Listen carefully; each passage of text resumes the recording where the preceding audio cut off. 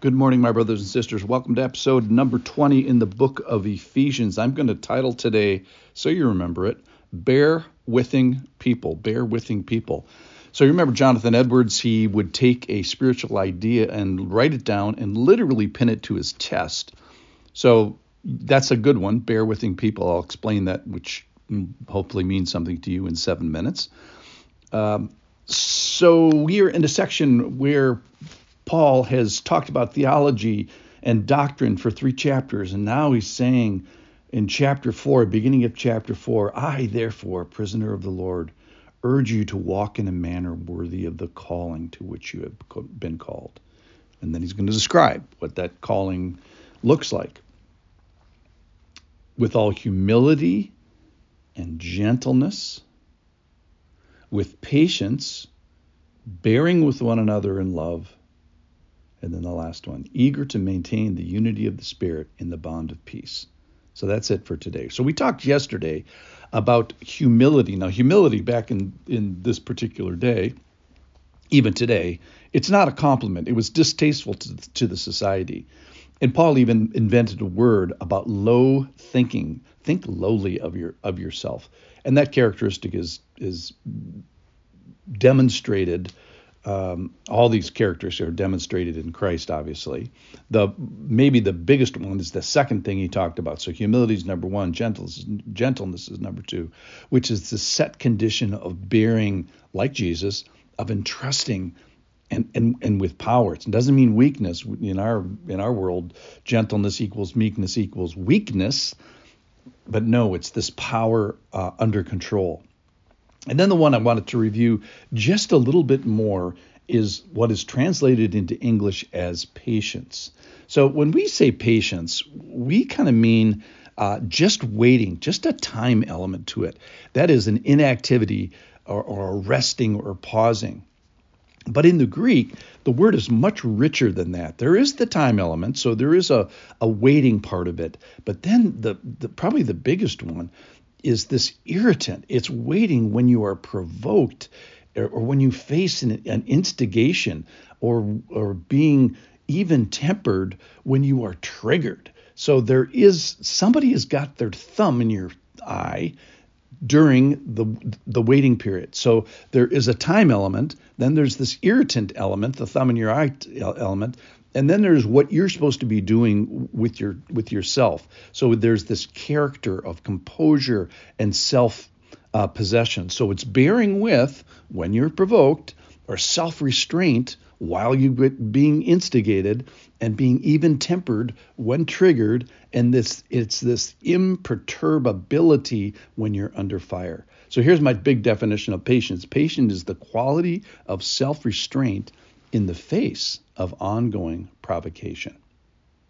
All right, so today, the one thing I wanted to get to today is this bearing with one another. And let's just ask, does your Christian walk bear with people? Does it bear with people who are like you, or maybe even, let's stretch ourselves, people who are not like you? So why do you bear with people? Well, the way the Christian walk is that they're going to need you when they're below water. But the flip side of that coin is you're going to need them when you are below the waterline. And so we want to bear with people in love. That is looking to their best interest. And then they're likewise either today or at some point going to be looking out for your best interest. And this is all heading towards chapter 4 is going to be about the unity of the Spirit, which we're just introducing that concept now. But this best demonstrates the unity of the Spirit.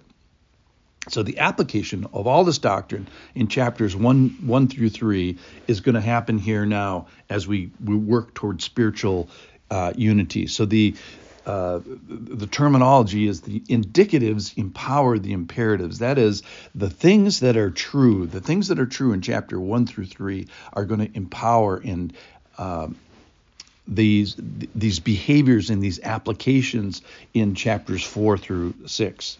So do you love Christ? Do you love his church? Do you love the people of his church? And are you bearing with, this is where I get the term the bear withing,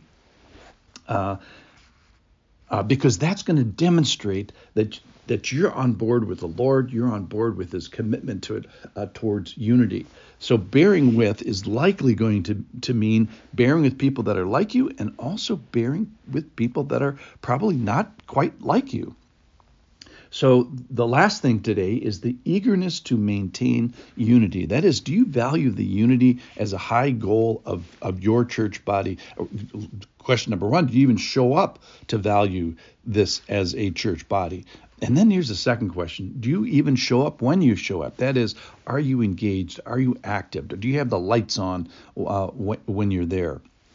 One thing I like about my church is my church used to be known for being of one political party, and my church now has moved towards two political parties with independents, very much more kind of like the United States, demonstrating a similarity.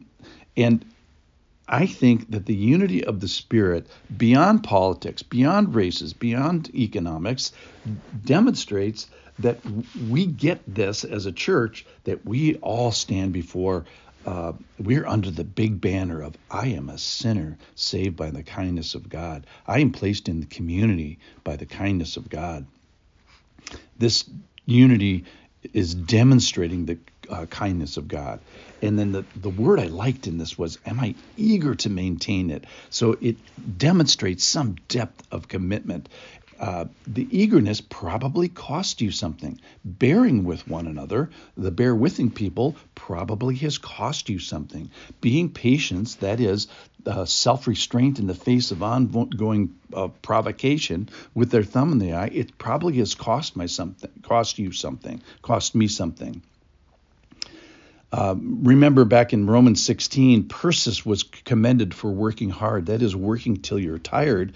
And I think all the things today, the three things today, this patience and bearing with people and eager to maintain the unity probably costs. There's a cost to this.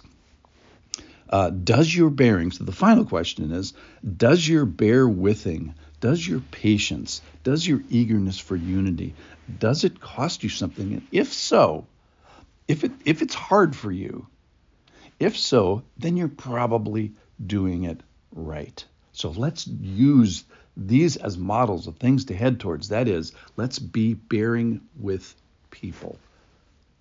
The bear withing of people. Put that on your lapel today. Thanks for listening. See you tomorrow.